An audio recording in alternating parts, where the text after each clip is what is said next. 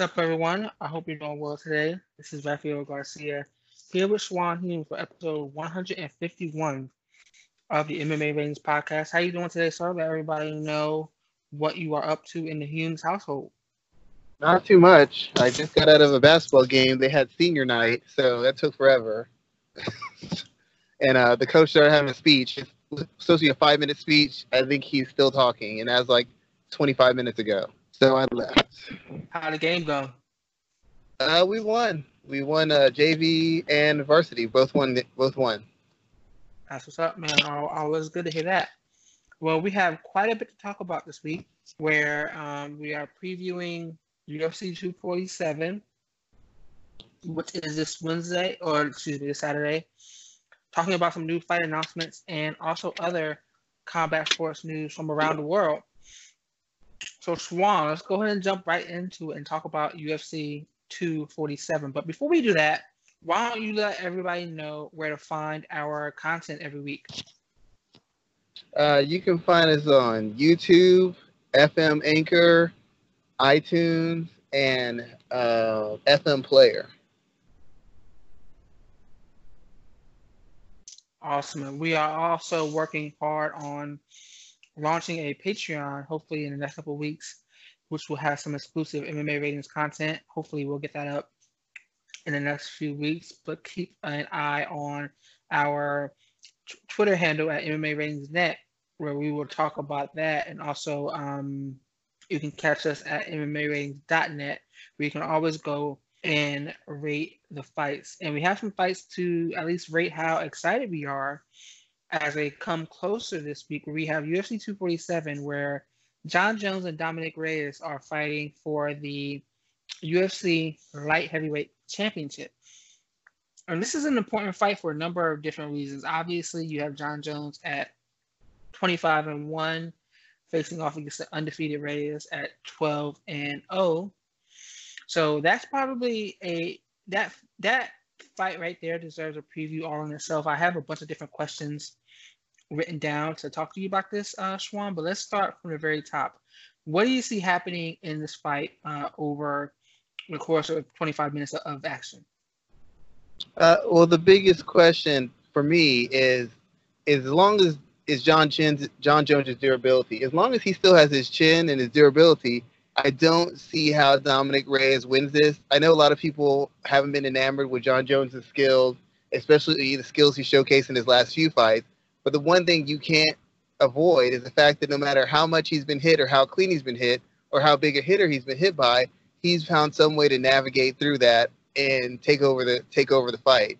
And it's really the biggest advantage he has is his height and his durability. Because of his range, the range of his punches, the range of his kicks, guys lack the footwork and the overall technique to get through it, to get to him. And on the few occasions they can get to him, when they land one shot or maybe 2 or 3 shots on him, they can't do enough damage to get him to back off or to keep him from taking them down and working them over. So unless one of those two things changes, it's really going to be hard for me to see a way that Reyes wins, because he'd have to put consistent damage on Jones, or I guess he'd have to land a Hail Mary shot. And both of those things are very difficult for a guy who's got the skill set of Reyes. I'm not saying he doesn't have a great skill set. He's got a good one, but right now I still feel he's more of an athlete than a fighter. And I feel there's a lot of holes that he has in his game that Jones can exploit. The only advantage he has, once again, is he can be explosive, he can be dynamic, he's long, he's powerful. But as far as how to maximize those physical tools, I still don't know that he knows how to do those things quite yet. So one thing I've been hearing pretty much a lot of is that Jon Jones, the most he struggles against guys who can box well.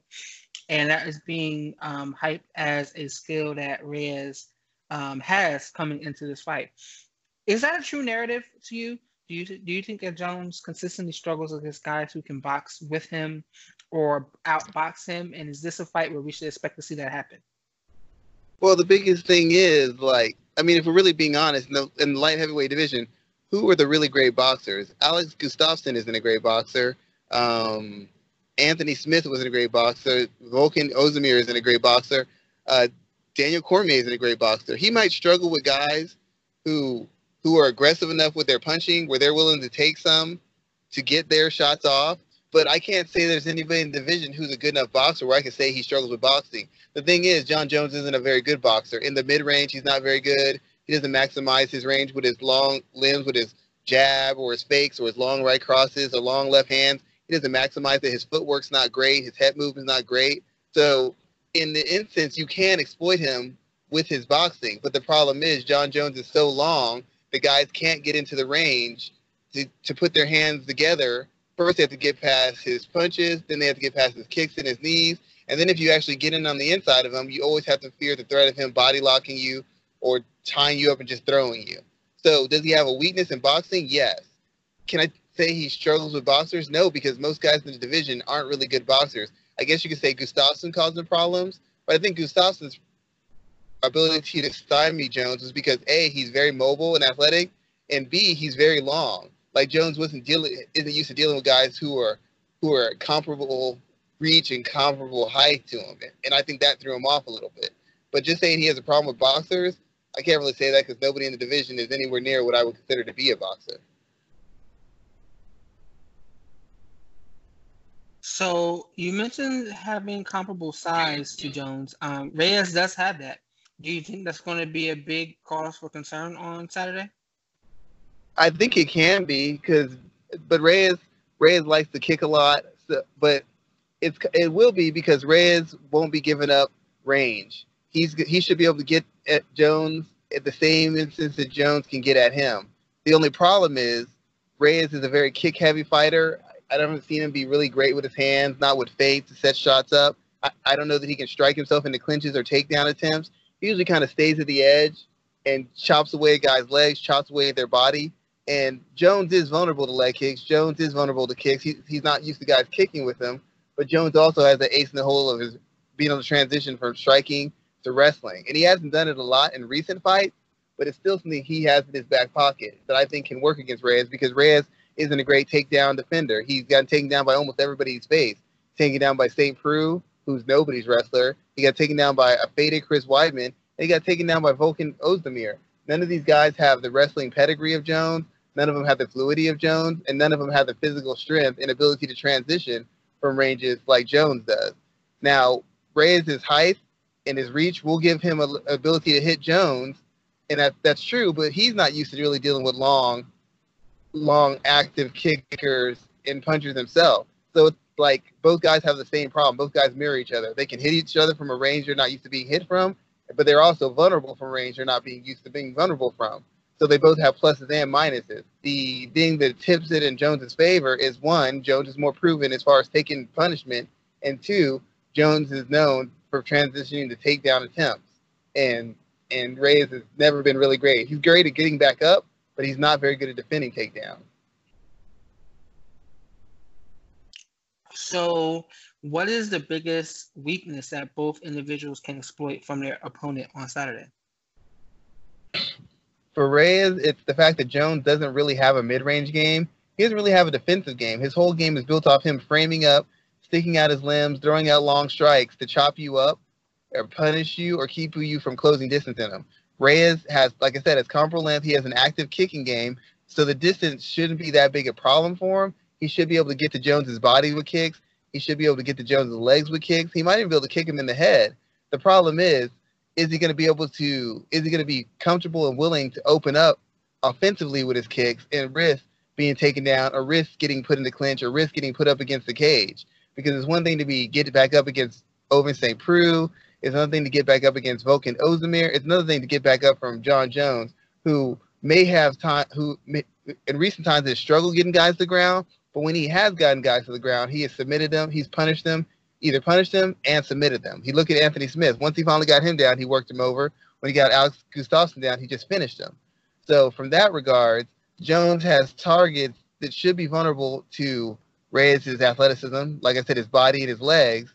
But the question is, will Reyes take those chances? Is he confident enough in his counter grappling, defensive grappling, and defensive wrestling that he's going to be able to take advantage of those things? Plus, you have to think about the fact that even if he's defending Jones's takedowns, is his cardio going to hold up long enough that he can still be an offensive threat with his kicks, his straight left, his body kicks, and his leg kicks? For Jones, Reyes isn't really great defensively. If you pressure him, you can get to him. His defense is predicated on him being long and him being athletic.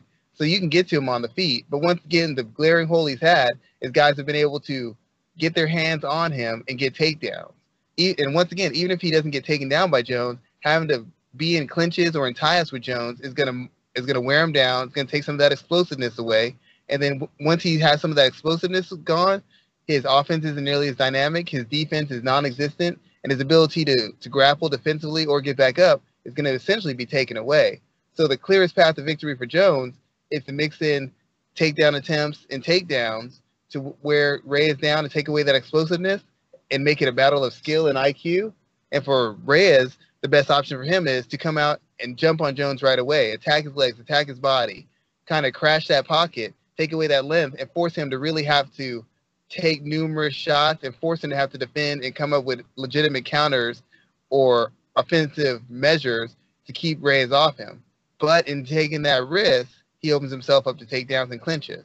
But if he wants to have the best chance of winning, he doesn't want to stay at a distance and box with Jones or strike with Jones. He wants to put the pressure on Jones and put Jones on his back foot because Jones makes a lot of defensive mistakes that he only gets to navigate because of his length and because of his durability.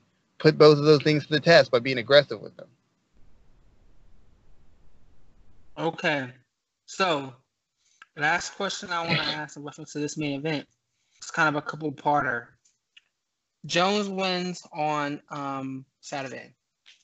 Do you A, have him bump up to heavyweight, challenge for the title there, or B, have Adesanya come up and have that fight go down? In my opinion, I believe you move Adesanya up and you set that fight together first.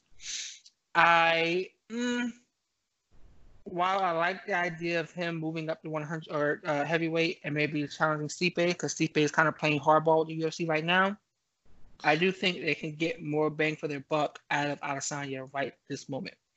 But I'm asking you, Schwan, you're in charge. Which way do you go, Adesanya, or do you bump him up and have him fight Stipe? I mean, if you could make the Adesanya fight, it's a sellable fight. Jones has a certain fan base that tunes him to see him fight more. Adesanya already has kind of a fan base. He's put on a couple of fights. He's been very impressive, and they've been going back and forth. You can build that fight easier. You have sound, you have clips to sound, you have media, you have constant interviews. That's an easy fight to make, and it's a fight between guys who are streaking across MMA, and it really haven't shown any holes that a person could maximize to beat them. Adesanya hasn't really been submitted. He's taken shots. He hasn't been finished. He hasn't been submitted. He hasn't really been taken down and controlled. He's essentially had an answer for any question posed to him. And Jones, as shaky as he looked in his last defense, still hasn't had any question posed to him that he hasn't had an answer for. That fight's an easy make. I don't know if it's likely because I think Adesanya wants to at least win at least 2 or 3 more fights in the middleweight division before he even attempts to take on Jones. I think he has his own journey, and I think that's what he wants to do. Stipe would probably take the fight. That'd probably be the easier fight to make because it's a name fight for Stipe. It's a big fight for Stipe, and it's a fight that could get him paid. And he doesn't seem to want to fight Daniel Cormier. The only issue holding up once again is Stipe is always playing hardball with the UFC, which I get. The UFC treats him as a kind of a redheaded stepchild, a second option. So, of course, he's going to try to milk them for all the money he can and maximize his opportunities. But if I had a choice, I'd probably rather see Adesanya versus Jones. I just don't think it's very likely because I don't think Adesanya likes being dictated to. And if a fight with him and Jones happens, Jones is going to be rubbing it in that I made this happen and you dance to my tune and I call the shots. And I don't think Adesanya is going to allow himself to be put in that kind of position. I think he wants to build up his own brand and make sure he's on equal footing with Jones before he takes a fight. But I'd much rather see the Adesanya Jones fight. Okay, great thoughts there. Great thoughts. Let's move over to this co-main event where we have Valentina Shevchenko and Katlyn Chookagian. Now, Katlyn's coming into this fight as depending on where you find her, you can find her as a plus 500 favorite all the way up to 1,100 favorite here. I am of the ilk, though, that I think it would obviously be an upset if she won. But with the way judging goes and with the team she has around her, I wouldn't put that past her, especially with her ability to hit, move in and out. However, Shevchenko is talented in nearly every area of the game. Some people have gone as far as to consider her the best woman in the sport today, which I don't agree with, but that's, we've argued about this time and time again. What are your thoughts about this co-main event, and how do you see a path to victory for Chookagian? Well, the biggest thing is, to me, Chookagian's like a less sturdy, less physically imposing version of Holly Holm. They both have generally kick-heavy offenses. Neither one is great with their hands. Neither one is particularly accurate. They fight at a high pace, and a lot of what they do is predicated on their movement and their athleticism and their cardio. This is kind of an uphill battle for Chookagian, just because of what I mentioned before. Chookagian is not a bad striker. She's a good striker. But the fact is she hasn't been terribly accurate. And even when she lands, she's not known as a punishing fighter or a fighter who can break people down with her power. I've never really seen her break anybody down or really back somebody up. She kind of chopped up Amanda Davis a little bit, but I don't really feel she was ever close to stopping Amanda Davis. And the problem for Chookagian in this is Valentina Shevchenko is a better athlete, a bigger, stronger athlete, more durable, and she's a world-class counterpuncher. If your thing is throwing volume, then you're pretty much serving yourself up to be countered. The question is, does Chookagian have the durability and does she have the grit to really try to drown Valentina in volume? You can do that. Valentina likes to hang on for the perfect shot. Valentina likes to land the right shot, the clean shot, the shot that kind of doesn't open her up for punishment. It doesn't allow her to be trapped or allow her to get overwhelmed. But the thing about it is, in waiting, she can let people rack up points because she's just defending. She's just moving around. She's not through moving her hands. And at bantamweight, it was an issue because she was facing big, strong girls who could soak up her power. Big, strong girls who she couldn't just finish with one shot or rock with one shot or back up with one shot. But at flyweight, it's a little bit different.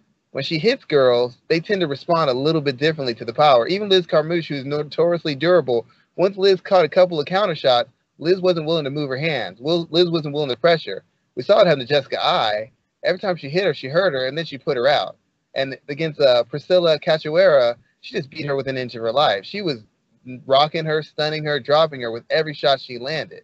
So at this weight class, her power seems to be more impactful, which is enhanced by the fact that she's so accurate. So that's the danger that Chookagian puts herself at risk in, because for her to be effective, she has to put on pressure. She has to throw a lot of volume. And when you throw a lot of volume, you're serving yourself up for counters. As I said before, her best option to me is to really push the pace and transition between striking and grappling to see if she can outpace Valentina and maybe get her fighting at a higher pace and throwing at a higher volume, which will affect her accuracy, her conditioning, and her ability to really set down on the power shot. Or she can just really bite down, accept the fact she's going to get countered a lot, and try to literally drown Valentina in volume. Like land, for every clean shot Valentina lands, she tries to land 6, 7, 8, 9 glancing shots where she just piles on the numbers. But in doing so, you're opening yourself up for a clean counter for a girl who isn't a knockout artist at bantamweight, but at flyweight, Valentina is a punishing fighter.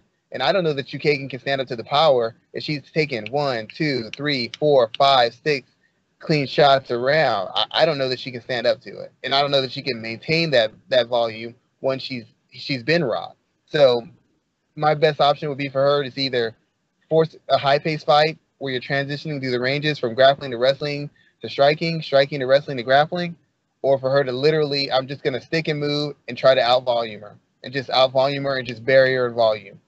For every 3 shots she throws, I'm going to throw 15 and hope that I can fool the judges into thinking that my volume is doing more damage and force her to be defensive to where she's not moving her hand. So even if she lands a clean counter or two, all the judges are going to see the fact that I threw 15 shots after that, threw 15 shots before it, and she's not throwing half as many shots as me. So maybe they'll assume that I'm taking control of the fight. Those are the 2 best options I have for her. But that's not considering the fact that Valentina is very good at transitioning herself and has been, at least in this division, has been getting takedowns left and right and punishing girls when she's got them. Yeah, the only person she has not taken down was Amanda Nunes in the second fight. She took her down once in the first, but she never, other in that second fight at UFC, what was that, 215, I think. That's the only other time That's the only time she has not gotten a takedown in a UFC fight. Let me ask you this. What about the comparisons of Chookagian being a similar fighter to Frankie Edgar? Is that true or not? I can see them making that comment, and the fact that she moves a lot, she throws a lot of volume, she circles, she comes in with these big flurries. She's a better kicker than Frankie. She's a more varied kicker than Frankie. And the issue is she's not as good a wrestler. Like, she's used takedowns before, but I don't know that her takedowns or her distance management is good enough where her takedowns will be as clean or as powerful as Frankie. There's a certain amount of strength that he has from being a lifelong wrestler that Chookagian's not going to have. I don't know that Chookagian gets her hands on somebody like Valentina Shevchenko and just has her way with her. Val Shevchenko was able to defend takedowns and hang in the clinch with Amanda Nunes. Are you telling me that Chookagian, in the 2 or 3 years she's been in this division, has become that much better a wrestler? I'm not saying it's impossible. It's just not very likely. And when you're dealing with somebody that much bigger, that much stronger than you, and that much better an athlete, even if their wrestling isn't quite on par, the fact of the matter is athleticism, size, and strength, when you have a noticeable advantage over somebody, can be enough for you to work out a takedown, for you to get your own takedowns, or for you to get right back up if a takedown is given to you. So I could see the comparisons a little bit, but in the biggest spots that I think they're comparable in, they don't play to her favor. Frankie, as good as he's been known as defensively, he's really only been a good defensive fighter the past 3 to 4 years. Prior to that, he got hit a lot. And Chookagian, when people are willing to bite down and attack her, have been able to hit her a lot. Friend of the show, Connor Rebush, helped come up with a game plan for one of her opponents. And even though that opponent lost that fight, that opponent did some serious work against Chookagian. And that opponent was not a world-class striker, not even a state-level striker. We're talking about world-class, at one point, one of the best strikers in her division, fighting Chookagian. And Chookagian makes a lot of mistakes, and she leaves a lot of openings. So does she have somewhat similar side of Frankie Edgar? Yes. But the thing is, they have 2 different points of emphasis. One is the wrestling, one is the striking. And if she had more of a wrestling game like Frankie, I might favor her to win the fight. But the fact of the matter is, the wrestling is a fallback. The grappling is a fallback. That's not her plan A. That's not her plan B. That's her plan C and D. And it's not a particularly strong strength of hers based on what I've seen as a fighter. So I don't think the comparison is there that much. I still think she's more of a Holly Holm, maybe a more offensively gifted Holly Holm. Less athletically gifted, more offensively gifted Holly Holm. Okay. All right. I understand your thoughts there. Let's switch the channel over to Shevchenko. And as many of the experts are saying, let's say she picks up a win on Saturday and she looks dominant in her performance. What do we see from her next? Does she stay at 125 where there aren't really a laundry list of contenders? Or does she move up for a super fight option? You know, she could necessarily go back up and try to fight Amanda Nunes again, or she can welcome in potentially Weili Zhang if she keeps her title. What would you recommend Valentina do in her next bout? Well, it's not that there's not challengers for her. There are challengers. It's just based on their skill sets and based on their physical tools and based on the opposition they face, her opponents don't seem very daunting. They're nothing for you to get excited about because we know these girls can't hang with her on the feet. We know they're not good enough athletes to hang with her. And even the girls who are good at grappling, most of them aren't good enough wrestlers to put her in the spots that she doesn't want to be in. So there's lots of opponents for her. They're just not a lot of appealing or interesting or particularly competitive opponents based off what we've seen from everybody. And that includes Chookagian. As much as I like her and I still think she has avenues to win this fight, that loss to Jessica Eye, it's something you can't get out of your mind, especially when you look to see what Valentina did to Jessica Eye right after.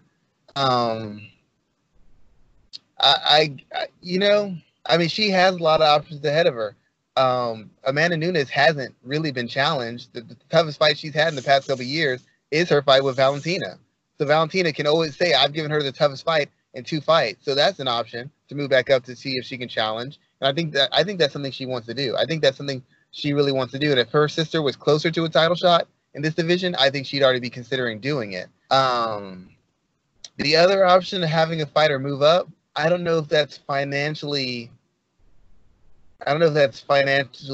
rewarding enough for her to take that fight. I mean, it'd be a super fight because they're 2 highly skilled, highly effective fighters, But as far as the money and as far as the interest, that's not a super fight. I mean, it's really not. It's really not. It's not at all. And in that lower division, there's plenty of girls I feel who could give her a tough enough fight or an interesting enough fight where she shouldn't be jumping divisions this soon. I'd like to see her make another 2 or 3 defenses minimum before she challenges Valentina. And I can see Valentina making another 2 or 3 defenses because she wants to be active. I like to see either one of them make 2 or 3 more defenses before they fight each other to really assert themselves in their division as strong defending champions. Because financially, that fight's not a super fight. That's not a fight that's going to bring the casuals in. That's not going to make a lot of money. It's just going to be a highly contested fight between 2 skilled fighters. And if that's the case, why don't you just have her move up a weight class instead of holding up the flyweight title so she can fight, holding up the strawweight title so that she can fight Valentina. Just let the title go, move up, take your title shot. If you don't win it, go back down, and then we'll start all over again. I'm really kind of getting tired of the super fights because nothing really comes of it, and usually 2 divisions are put in limbo as a result. I can agree with that. I wouldn't want to see 2 divisions put in limbo, as you just said. There's a lot of opportunity in both groups. I think women's strawweight is one of my favorite divisions in the sport right now, within the UFC at least. So I would not want to see that occur as well. The last question I wanted to ask about this co-main event here is this enough of a co-main event to get people excited about this? Why haven't we haven't really heard much about UFC 247 as a whole, but I think we specifically haven't heard a lot about this co-main event. Why do you think that is? Well, I mean, first of all, the card has a bunch of fights that aren't really important or aren't really dynamic. Part of the problem of having so many cards, you can't have a lot of quality fights on them. You're going to have lulls in the fight quality and the fight interest. Secondly, nobody really thinks Chookagian can win. I mean, Chookagian isn't a big name. In the fight she's won by decision, and she hasn't won in an exciting, dynamic form of decision. She's won in pretty low as far as excitement, pretty unexciting. Some would say boring fight. She hasn't been particularly dominant.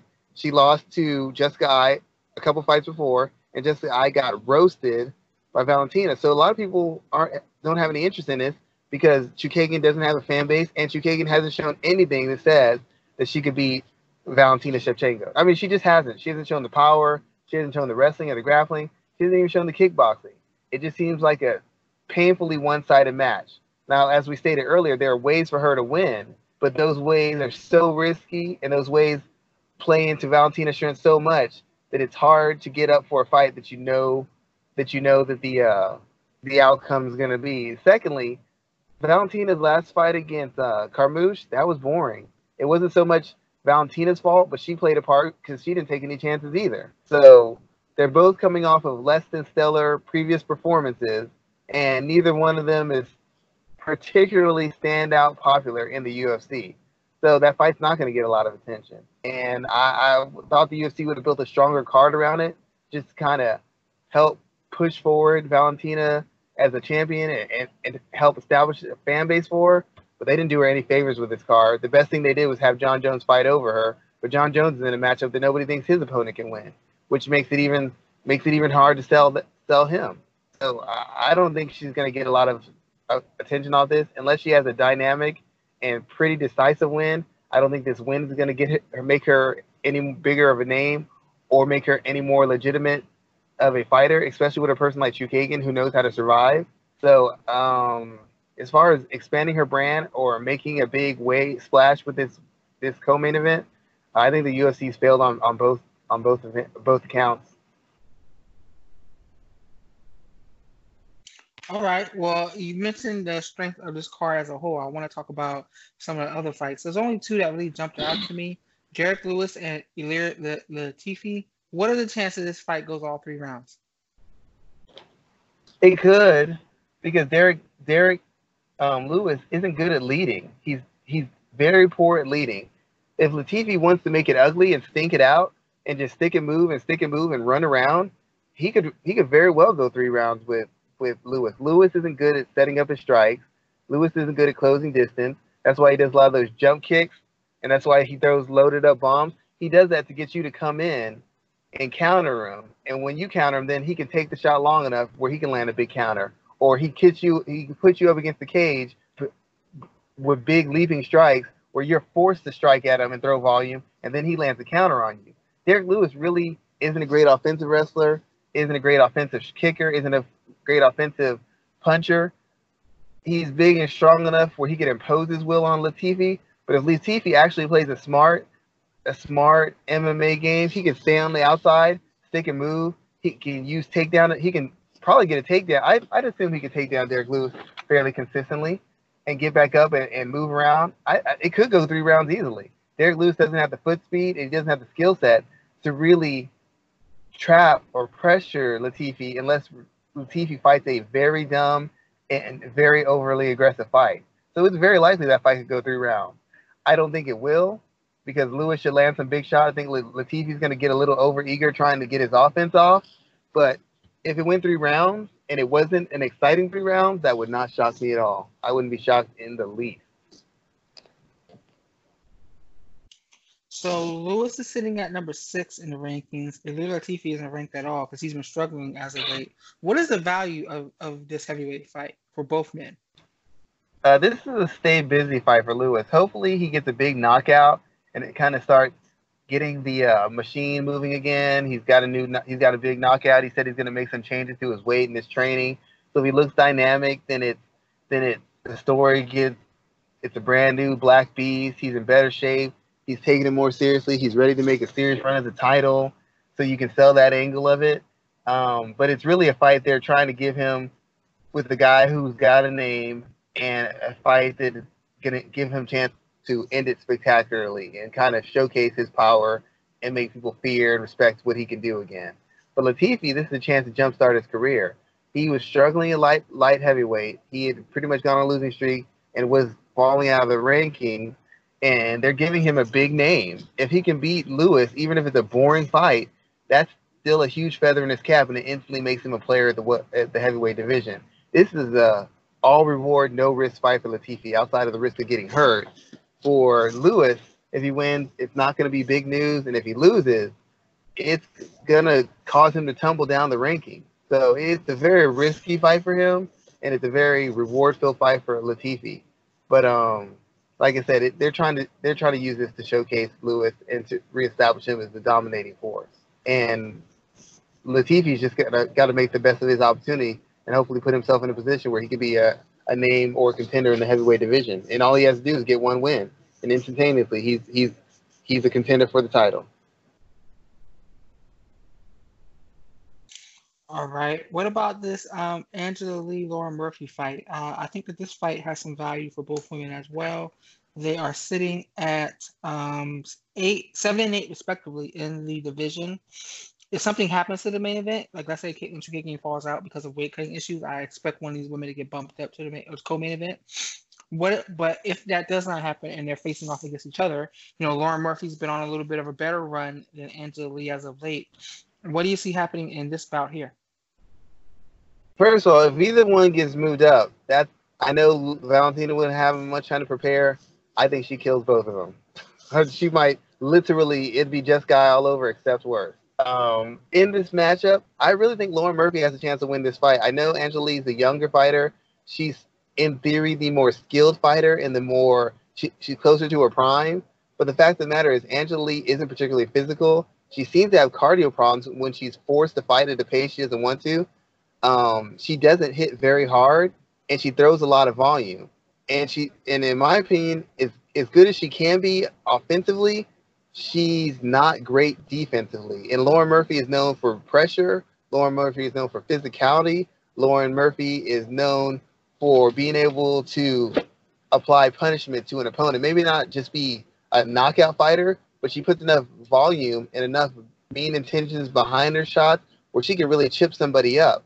I don't know that Angela Lee has the power to scare her off, and I don't know that Angela Lee has the physical strength to shrug her off or push her off when she inevitably gets into those clinches or gets in on her legs or pushes her up against the cage. I didn't like what I saw from Angela Lee last time. I saw her getting tired, and when she got tired, I saw her getting hit a lot, and when she got hit a lot, I saw her it seemed like her urge or her willingness to really engage waned a little bit, and her ability to be accurate and technical seemed to wane a little bit. So if it becomes an actual straight up fight, not a mixed martial arts match, but a fight, I'm going to favor Lauren Murphy. Lauren's not in her peak. Lauren's not the best striker, but Lauren is a very seasoned fighter. She's fought much better opposition than Angela Lee. She's kind of on a streak right now. She's kind of made a little bit of adjustment in the transition as far as how to best play her game to get the best of, to be at the best results. And I feel like she's just mentally and physically tougher. Angela Lee could outslick her, outwork her, and pull away from her and win a decision. But like I said, if it gets down to a fight in a matter of wills, I don't see how Angela Lee beats Lauren Murphy. It's Lauren Murphy's job to make it a battle of wills and make it a wild fight, and make it a high-paced, high-contact affair. If she does, I think she wins the fight.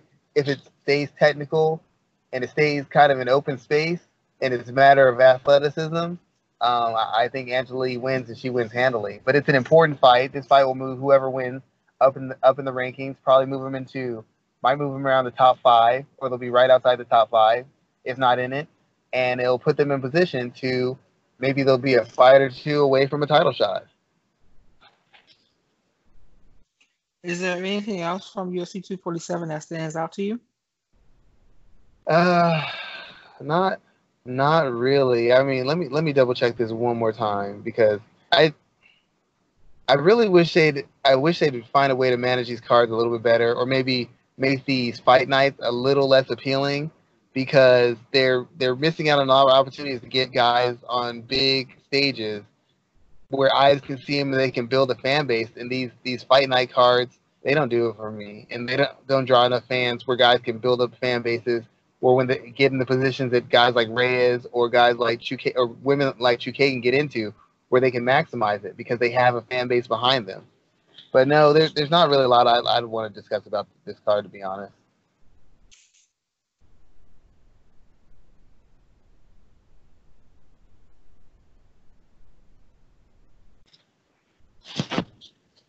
And just realized that I was on mute still. Sorry about that. So No problem. We're going to move on to the second round and talk about some fight announcements from this week. And the first one I want to talk about is Kamaru Usman and Jorge Masvidal. According to UFC President Dana White, they're scheduled to fight in July around International Fight Week. Now, when I saw this, I don't think this is going to happen, to be honest. I think this is the wrong fight to make. I believe they go with Conor and Masvidal first. But talk to me about this fight here, Schwan. Do you think this is the correct bout to make for the welterweight division with those 3 names really involved? Well, in regards to Conor, I feel Conor, we said this about this before, I feel Conor needs to have activity.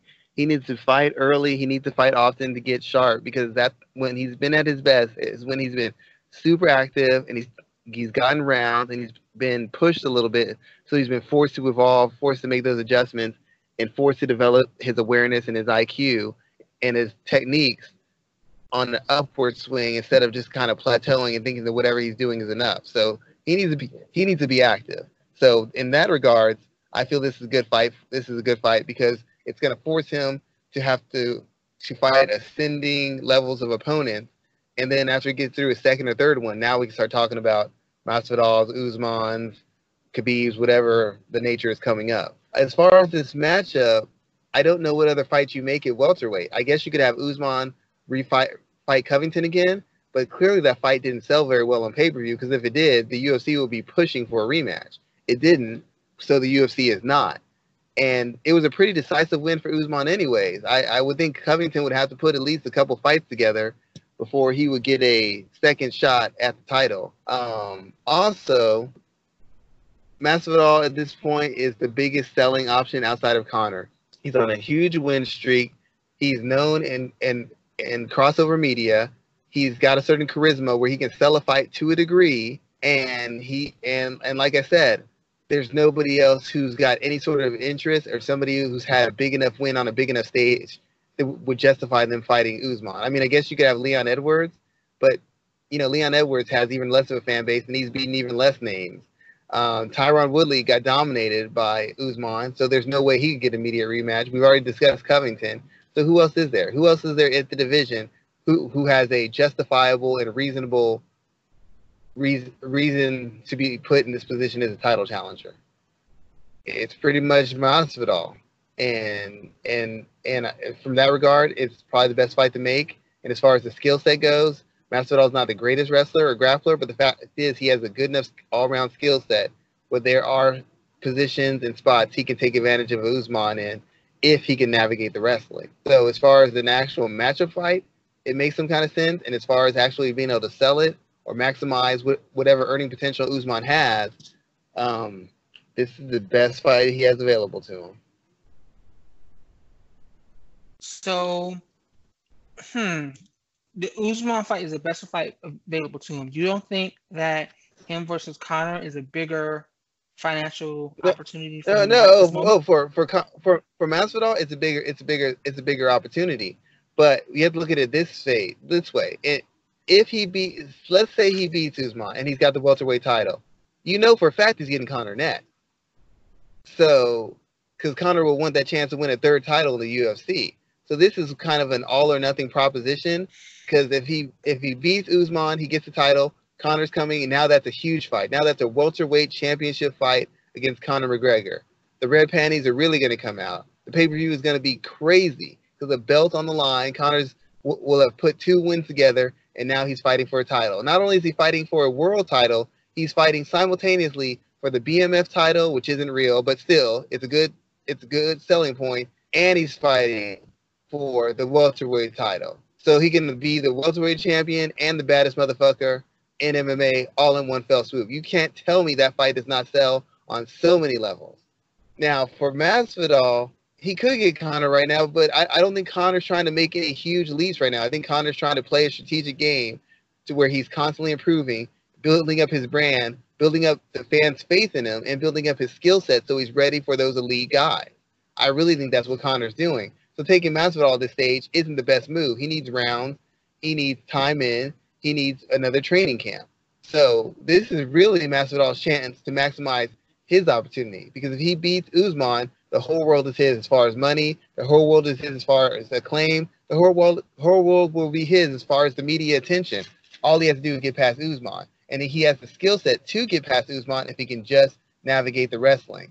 As for for Usman or for Masvidal, the best money option would be Conor McGregor. But I didn't think Conor was going to fight either one of those guys, not right off the bat. He's not sharp enough right now, I don't believe. So as far as these guys go, this is the best money fight for them available as we speak. There's nobody else Usman can make money with. There's nobody else Usman can fight that makes any sort of sense, and the same goes for Masvidal. Anything else other than Conor is a step backwards, and I didn't believe Conor was going to fight either one of them in the first place. It's going to come down to if Masvidal can beat Usman. Now, that segues into the next fight news that was kind of came out is Khabib Nurmagomedov continues to say he's not going to fight Conor McGregor. He brought it up again. He's like he has no intention of fighting him because he's done all that he needed to do to Conor. So will the UFC strip him of that belt or find a way to get him to take that fight? And this is really disrespectful of Tony Ferguson because we're talking like he can't win, that he can't defeat Khabib in April. But that's the headline right now. Khabib Nurmagomedov is saying that he has no plans on fighting Conor McGregor. How does that change your thoughts about Conor not fighting Masvidal first? It doesn't change it at all because Conor's going to make money regardless. Conor's already made history. He's already beaten all-time greats. Eddie Alvarez, Jose Aldo. He's beaten top featherweights. Chad Mendes. He's beaten the Colt hero, Nate Diaz. He doesn't really need a belt. He's gonna make money regardless. He's gonna as long as he shows up to fight, he's still gonna make money. He's still, even though everybody buys into the act and everybody thinks Conor's washed and he's faded. The fact of the matter is, Conor McGregor is still a top 5 lightweight, if not top 4. And even at welterweight, I could make an argument that he's a top 10 welterweight. I believe he could beat Colby Covington. I believe he can beat Wonder Boy. I believe he can beat Jorge Masvidal. I'm not saying he will. I believe he can. I think there's a lot of guys at the division that he can already beat as we speak right now. It's just people don't like him. They don't like the act. They don't like how he's been acting recently. So they're going to use that to shade his actual skills, his actual talent, his actual IQ. I don't have that bias. I don't care if I don't like you. I can acknowledge greatness when it's there, and Conor has it. So I don't have a problem with this. As far as Khabib, I respect him not wanting to fight him. I get that stance he's making. Conor really hasn't done anything to earn a fight with Khabib. Beating Justin Gaethje would do something. Beating Justin Gaethje, beating Tony Ferguson, something of that nature might make Khabib think this is a tougher fight for me. There's a reason I need to take this fight. He showed me something that makes me believe that he might have a better challenge for me. Beating Donald Cerrone in the fashion he beat him doesn't prove anything. Beating Nate Diaz, if he fights Nate Diaz again, isn't going to prove anything. And I respect Khabib for making that stance. I only hope that he's really willing to make that stand, because it's going to seem really shaky to me if all of a sudden he decides to go ahead with it. I'd rather him be stripped if he's really going to make that stand as far as honor and competitive challenge. I'd rather him just let the title be stripped from him. I don't think the UFC can do that, because the UFC's already been accused of being biased and unfair. And as much money as Conor is going to make them, giving him a shot at a belt that he hasn't earned is not doing him any favors. And I don't think it does the UFC's legitimacy any favors either. So I don't think they're going to strip him. I think Conor's going to have to put himself in a position where Khabib feels forced to fight him because of pressure, or Khabib feels forced to fight him because Conor's been so impressive in what he's doing, and so his competitive juices are kind of hyped up, and he's like, well, now I want to face him because I've seen that he's done something better, or he's learned something more where he's more of a challenge for me. Now, I guess the dark horse aspect of this is Tony Ferguson. Let's say Tony Ferguson does win in that April bout. How does that kind of shape all of these potential fights being scheduled and planned? Where would you go with that? If Tony Ferguson wins, I still would like to see Conor take another fight before he fights anybody who's elite. Unless it's a Justin Gaethje, just because that's such a fun matchup and that kind of plays to his strength. Even though Justin Gaethje can wrestle, he's not gonna fight a grinding wrestling match. That's just not him. I don't think he has the cardio for it. I don't think he has the discipline for it. I think he's gonna engage, and that's gonna give Conor the fight he wants, and it's gonna give him a 50-50 proposition. If Tony Ferguson wins, I think most likely, unless he crushes Khabib, there'll be an immediate rematch. Because if he wins the immediate rematch, that cements him as the lightweight champion, really cements him, and it makes any potential fights with Conor bigger. I don't know that Ferguson cares really that much about Conor. I don't think that he's gonna force that fight. I don't think he's gonna beg for that fight. I don't think he's gonna plead for that fight. I think he's gonna continue to fight, and if Conor gets put in front of him, he'll be willing to take him. I think he might call him out, but I don't think he's gonna wait on him. I don't think he's gonna kowtow to him. So if Tony Ferguson fights, Tony Ferguson wins, the only thing that changes is if Conor demands that fight. And I still don't think Conor's going to demand that fight. I think Conor's going to have 2 or 3 fights before he attempts to fight a championship, or before he attempts to fight a really elite guy. That's just my take on it. Unless he fights a Justin Gaethje. A Justin Gaethje fight moves up the timeline. But outside of that, I think he takes another fight or two before he fights a truly elite guy, or he fights an elite guy on that third fight, or a title on that third fight. I don't think he's trying to push for that in his second fight in the UFC. That's just how I see it. Which one of these fights gets you the most excited as a fan? I still rather see, if I had a choice, it's either Conor Gaethje or Conor Masvidal. That's pretty much the 2 fights I want to see. Just because it has a combination. Gaethje is a truth machine, what they call in boxing. The way he fights, the intensity, the passion, the physicality, and the power, he's going to, if Conor isn't really 100% back into fighting, he won't be Gaethje, because Gaethje only loses the guys who are willing to walk through fire and really willing to answer all the tough questions about themselves as fighters. So that would tell us a lot about Conor, and it'd be an exciting match for however long it lasts. Jorge Masvidal, a lot of people, he's not what I would call an elite fighter per se, but he's got a pretty much elite skill set. He can do a little bit of everything. So if Conor fights and beats him, he's a guy of comparable size, if not bigger, comparable strength, if not stronger, and a guy who's got a broad enough and deep enough skill set that if Conor's not 100% on his game, he can exploit him in a multitude of ways, in a multitude of levels, and a multitude of ranges. He can strike with him, he can wrestle, he can grapple with him. So he has a couple avenues to win the fight, and he has the physical tools to win it. So both fights, in my case, whether it's Gaethje or whether it's Masvidal, answer a lot of questions about Conor's mindset and Conor's progression as a all-round fighter. He beats those two. That tells me he's ready to face an elite or a champion next. And those are the two fights that excite me the most because of the uncertainty of either one of those fights. Good stuff, sir. Thank you for your information there. We are going to change gears for the last time tonight and move on into round number 3, where we are talking about some other news from around the world of combat sports. So I want to talk about the story that's kind of been catching everyone's attention this week about one Gervonta Davis. And if you saw the video and you don't know, he was just charged with domestic violence for grabbing I think it is the mother of one of his children, and basically dragging her out of a crowded gymnasium where no one did anything. Schwan, did you see this video? Yes, I did. I actually had a friend of the show, Steve Kim, noted boxing scribe, sent me it on DM. I was like, what is he sending me? And I was like, oh my God, this is bad. This is a bad look. How bad is this for Gervonta Davis? Like, how bad of a look is it for him? Well, to be honest, let's face it. He's promoted by a guy who's been known to do this kind of stuff. But the fact of the matter is, Floyd would never do this stuff in public. And I hate to say this, it's going to make it sound like I'm misogynist. But the fact of the matter is, it's one thing between hearing about someone choking somebody up, hearing about somebody bullying somebody, and actually viewing it. It was the way he walked up and it looked like he almost picked her up off the ground and was going to choke slam her. And it was just an ugly look. It was a bad look. And it was very concerning. You know, I'm not saying I never thought he was that kind of guy. But now once you've seen this, it's going to be very hard to market him. It's very hard to sell him. It's very hard to, if you're any sort of decent person, to even really look at him because you saw this. You just saw. I mean, there's no other way to explain it other than the fact that you actually saw it. I'm not saying it's okay if you didn't see it. I'm not saying it's okay if it was behind closed doors.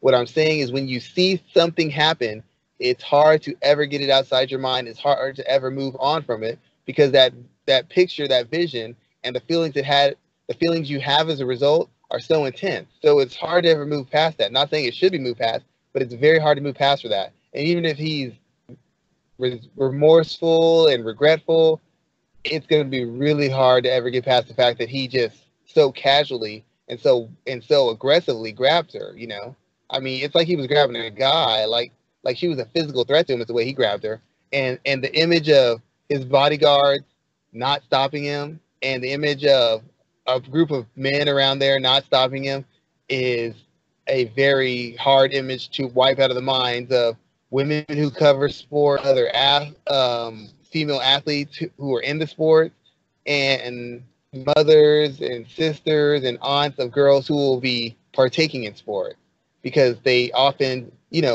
men are often viewed as protectors of women. And here's a man assaulting and grabbing a woman, and nobody from the media to the fighters to the security to Gervonta Davis's security seem to have any concern for her well-being or seem to be willing to put themselves in the line of fire to protect her well-being. So, there's so much to kind of break down here. Because this was the thing that jumped out to me is that this was so brazen. Like, he didn't give a shit that there were cameras in the area. He knew everybody was watching. Does this hurt his stock as a boxer? Because he's right at the cusp of being a breakthrough star. Well, first of all, he's not a star. They try to make it seem like one, but he's not. He's missed weight. He hasn't fought real challengers. He's got a weak resume. And he's not really a big selling point. Floyd Mayweather keeps trying to convince us that he's a star, but he's really not. Floyd is trying to make him into a star. He is not. They're trying to pick fights to get him in position to where he can become a star by beating some name guys who don't have a chance to beat him or name guys who are now vulnerable. That's the game plan with Gervonta. What makes it hard to sell him now is the fact that in this environment, in this climate, you can't have suspicions of you doing that sort of thing. That hurts your earning potential. That hurts your standing in the public eye as a sportsman and as a man. And for people to actually have watched this video, nobody just watched it once. I know I watched it 3 or 4 times, so I could, I was like, oh my God, what am I watching? And then there's tons of think pieces on it. There's tons of discussion on Twitter And anytime he comes up for a fight now, this is going to be an issue. And I don't know that he has the maturity or the social skills to navigate those discussions with the delicacy and the care and the restraint necessary to even put up an image that he's regretful, remorseful, or capable of better.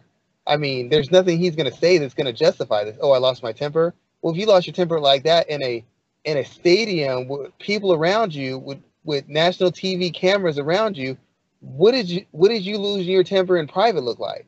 No matter if it's true or not, he's never going to be able to spin a story that's going to justify any of his behavior. And it's not the first time he's done something like that. He made a comment on Twitter one day about knocking a girl out or breaking her jaw if she did something to him like that. So this isn't the first time he's made comments like that. He's made misogynistic comments.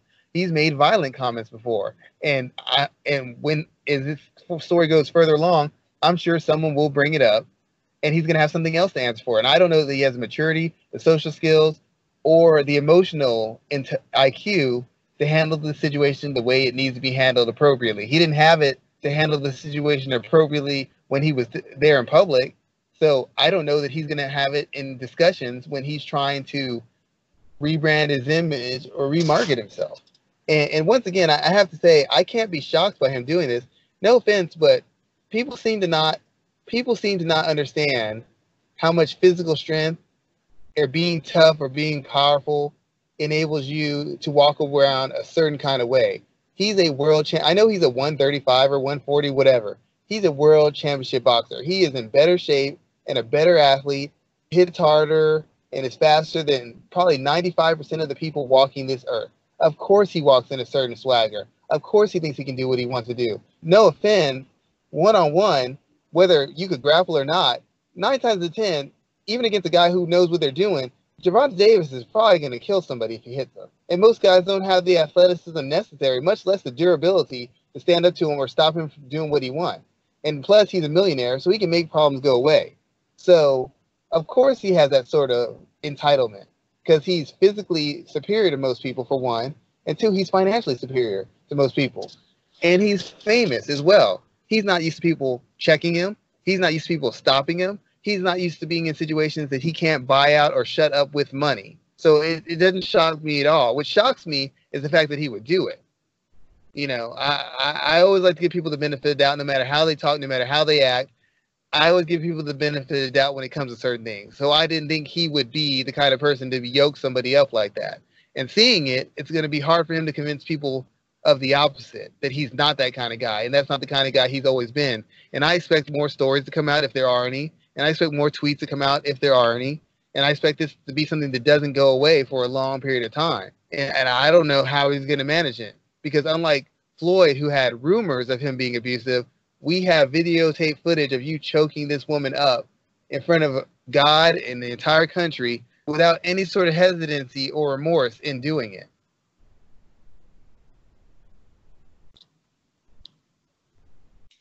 Man, that's a great response there, because it was definitely a horrible situation that, seeing him get charged with domestic violence, I hope he really does suffer some consequences for his actions. Yeah, I just want to say one more point about this. There's been a lot of, and this is just a general discussion. There's been a lot of discussion in this about how a lot of guys were around and they didn't do anything. And you know what? I understand what they're saying. As a person, if you know my parents, you know anybody who knows me, they say I'm always sticking my nose in the business that doesn't. Like some girls getting attacked, somebody's beating somebody up.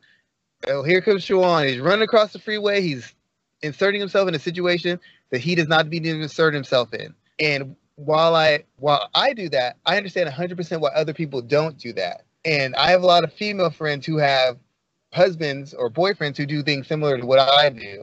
And the first thing they told me is if I was there with my boyfriend or my husband and he tried to get up, I'd be grabbing on him to just sit his ass down, because I don't know the circumstances between them. I don't know if this goes on all the time between them. I don't know if she's going to go back to him. I don't want you risking your health or risking yourself for somebody who you don't know and you have no responsibility for when you have a wife, girlfriend, kids, whoever, people depending on you, and you're over here taking these extreme chances to prove a point.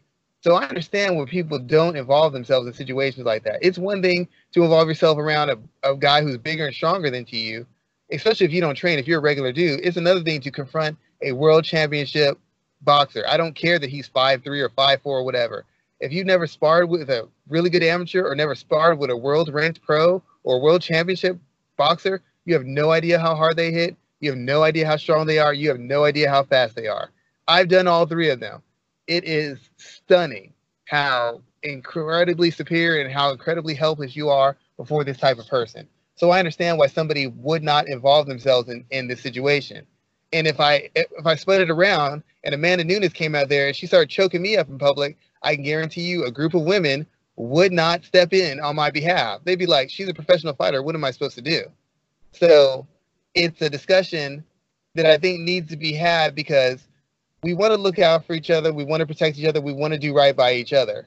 But when you're dealing with somebody who's been in a situation like that, especially if it's been a continuously abusive situation, and I've dealt with people in those situations, you might be putting yourself at risk for something that's not going to stop or something that's going to continue or something that ends up backfiring on you where they say you attack somebody or you're the reason this happened. Or you might just get hurt and they might walk off together and your life, quality of life has been impacted or your life has been taken away and these two people are still living together, still fighting together, still going through the same routine. So I just think it's important for us to have that discussion about the realities of interjecting yourself in a domestic violence situation. I'm not saying not to do it because I do it all the time, but I'm willing to take that risk. My mom isn't happy about it. My kid's mom isn't happy about it. My kids aren't happy about it, but that's just who I am. I understand why other people choose not to involve themselves in this situation. I understand why other people would just call the authorities. I understand why other people would just look the other way because we're not talking about a movie. We're not talking about a TV show. This is real life with real life consequences. But once again, this is an example of when you have people in power or people with physical strength or physical power, the freedom they feel to treat people any sort of way and the reaction people have to them doing things that are disrespectful or harmful to others. It's just a very jarring sight. And to be quite honest, this is probably the norm with people who have physical advantage over people. They tend to take their liberties with people. And I think the biggest thing I found in this is a lot of people, same thing with the Greg Hardy thing. A lot of people talk very harshly about Greg Hardy. A lot of people are going to talk very harshly about Gervonta Davis. But a lot of people, if they were there, would not have said or would not have done anything to stop that situation or interject in that situation. And me personally, I'm always very bothered by people who talk so harshly and call out other people when they have no willingness or interest in putting themselves in the line of fire. I'm not saying you have to do it. I'm not saying you should. But I'm saying if you're going to call someone out, you better be sure that if you were in that circumstance, you'd be willing to ask a tough question or step in between the situation. And most people aren't. They just like to react after the fact and talk tough after the fact. And I can't stand those kind of people because I'm not that kind of person.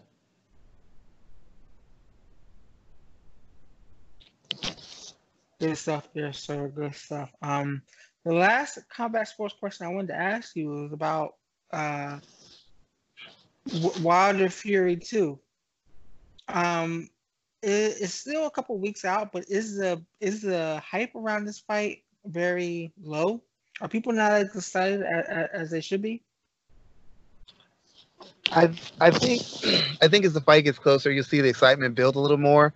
I think people are still hesitant that the fight's going to happen, but I think as you see it get closer, then Deontay Wilder is going to start ramping up his personality. Tyson Fury is going to start ramping up his personality, and that's when you're going to start seeing the real intensity between them at the face-offs. As the fight gets closer, the weight cuts get tighter, the sparring gets a little bit more intense, the conditioning gets a little more intense. That's when you start seeing that the respect start to melt away a little bit, and the civilness start to melt away a little bit, and get back into the uncivil, competitive nature of combat sports. And that's when you'll start seeing the uptick in the fight. It's really the best heavyweight fight that can be made right now. It's the biggest puncher in boxing versus the best heavyweight boxer in boxing.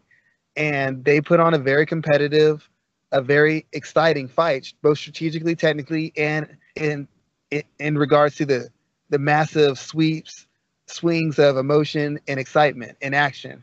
So I think the fight right now is kind of simmering, But as it starts getting between another week or two out, that's when you're going to start seeing the big push for it. That's when you're going to start seeing the celebrities start talking about it a little bit more. That's when you start seeing the guys start going at each other's necks a little bit more, and that's when the interest is really going to start building. I still think a lot of people think the fight might not happen and something's going to come out, because in heavyweight fights and in boxing and mixed martial arts, people always tend to get hurt, get cut, tend to drop out. So I don't think a lot of people want to get too excited just yet.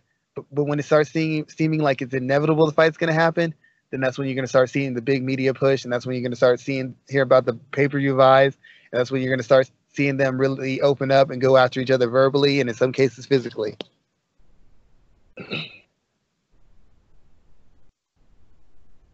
Well, we will be sure to have a more full and in-depth breakdown, probably the week of that pretty big fight there. The last combat sports thing I wanted to talk about was a reference to our Royal Rumble recap from a couple Sundays ago. We have almost 1,200 views on that, so I wanted to take a minute to say thank you for everyone taking the time to listen to that show. We will be doing more. That is very impressive. Yeah, I know, it was crazy. I wasn't expecting that. We will be doing more. Bro, like, wait a minute, 120. Wait, what's that extra zero doing there? Exactly. That would have been like, excuse me, Michael, am I seeing things, or is this 1,200? I'm not sure. This ain't right. Well, we will be doing more recaps like that. So, as always, thank you for supporting our content. Shawan, why don't you let everybody know what you're working on? Side note. Thank you for. I want to thank you for your passion in not just covering mixed martial arts, but covering grappling and covering wrestling. It's a lot. It's a big plate of stuff that you cover and you go through. And the fact that you're so detailed and so passionate about it is very impressive to me. I know a lot of guys who do a lot of shows, but you can tell certain shows they mail it in, certain shows they didn't do their research in. And in regards to the show, regardless of the topic, you are always heavily invested. You might have 7 listeners or 700, but you're never going to shortchange them on your effort, on your research, on your attention to detail, or on just the passion you have for whatever you're talking about. And that's the sign of somebody who's dedicated to the sport and dedicated to being a good broadcaster and analyst, that regardless of what platform they're on, how big the stage, how big the crowd, they're there to perform. And I commend you for always being able to perform nonstop. You never shortchange me, and I've listened to your show.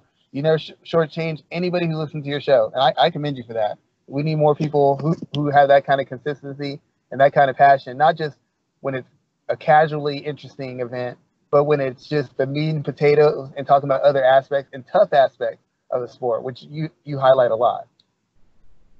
Thank you, sir. I appreciate that feedback, man. I really do. Let everybody know what you're working on. I'm working on some more women's mixed martial arts part. I think I'm going to do kind of highlight some of the stuff that I see camps doing wrong, and there's so much stuff. So I don't know if I'm going to focus on Macy Barber or focus on Raquel Pennington and that terrible execution of a plan. Just so everybody knows, Raquel Pennington said she didn't expect Holly Holm to try and take her down or clinch her up against the cage. She paid a coach to prepare her, and he didn't prepare her for Holly Holm to clinch her up or take her down. That in and of itself tells you these guys are stealing money, and I got to write about it. But right now, what I'm very proud about is my article about the Green Arrow. The show just finished its 8-season run, and I broke down his strategies, techniques, and tools, i.e. his weapons and his fight style, in a similar manner to what I did with Captain America probably about 6 or 8 months ago. I've gotten a lot of good reviews on it from people who are combat sports fans and from people who are fans of the show. And anybody who just likes mixed martial arts or combat and also has an interest in, live action comic book type nerd stuff, feel free to look it out. I mean, I'm breaking down a fictional character in the same way I break down fighters for fight camps or for MMA ratings. So you're actually getting walk through technical and strategical adjustments that he's making in these fight scenes.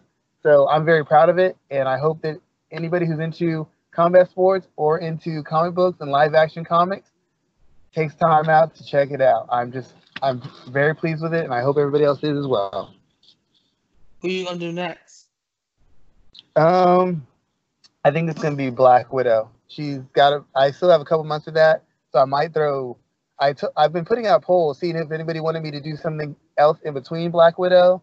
but I haven't got too much response right now. But I know I'm definitely gonna do on Black Widow. I've already kind of started breaking down gifts and started my routine of figuring out how I can post this in a manner that's technically accurate, but also entertaining for the fans of the character.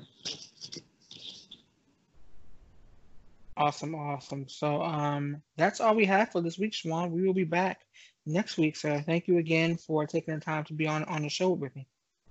My pleasure. Thank you for your patience, man. I know it's a handful with me, but I really appreciate it being a part of the show. No problem, sir. We'll be back next week. Have a great night, everyone. All right. Have a good night.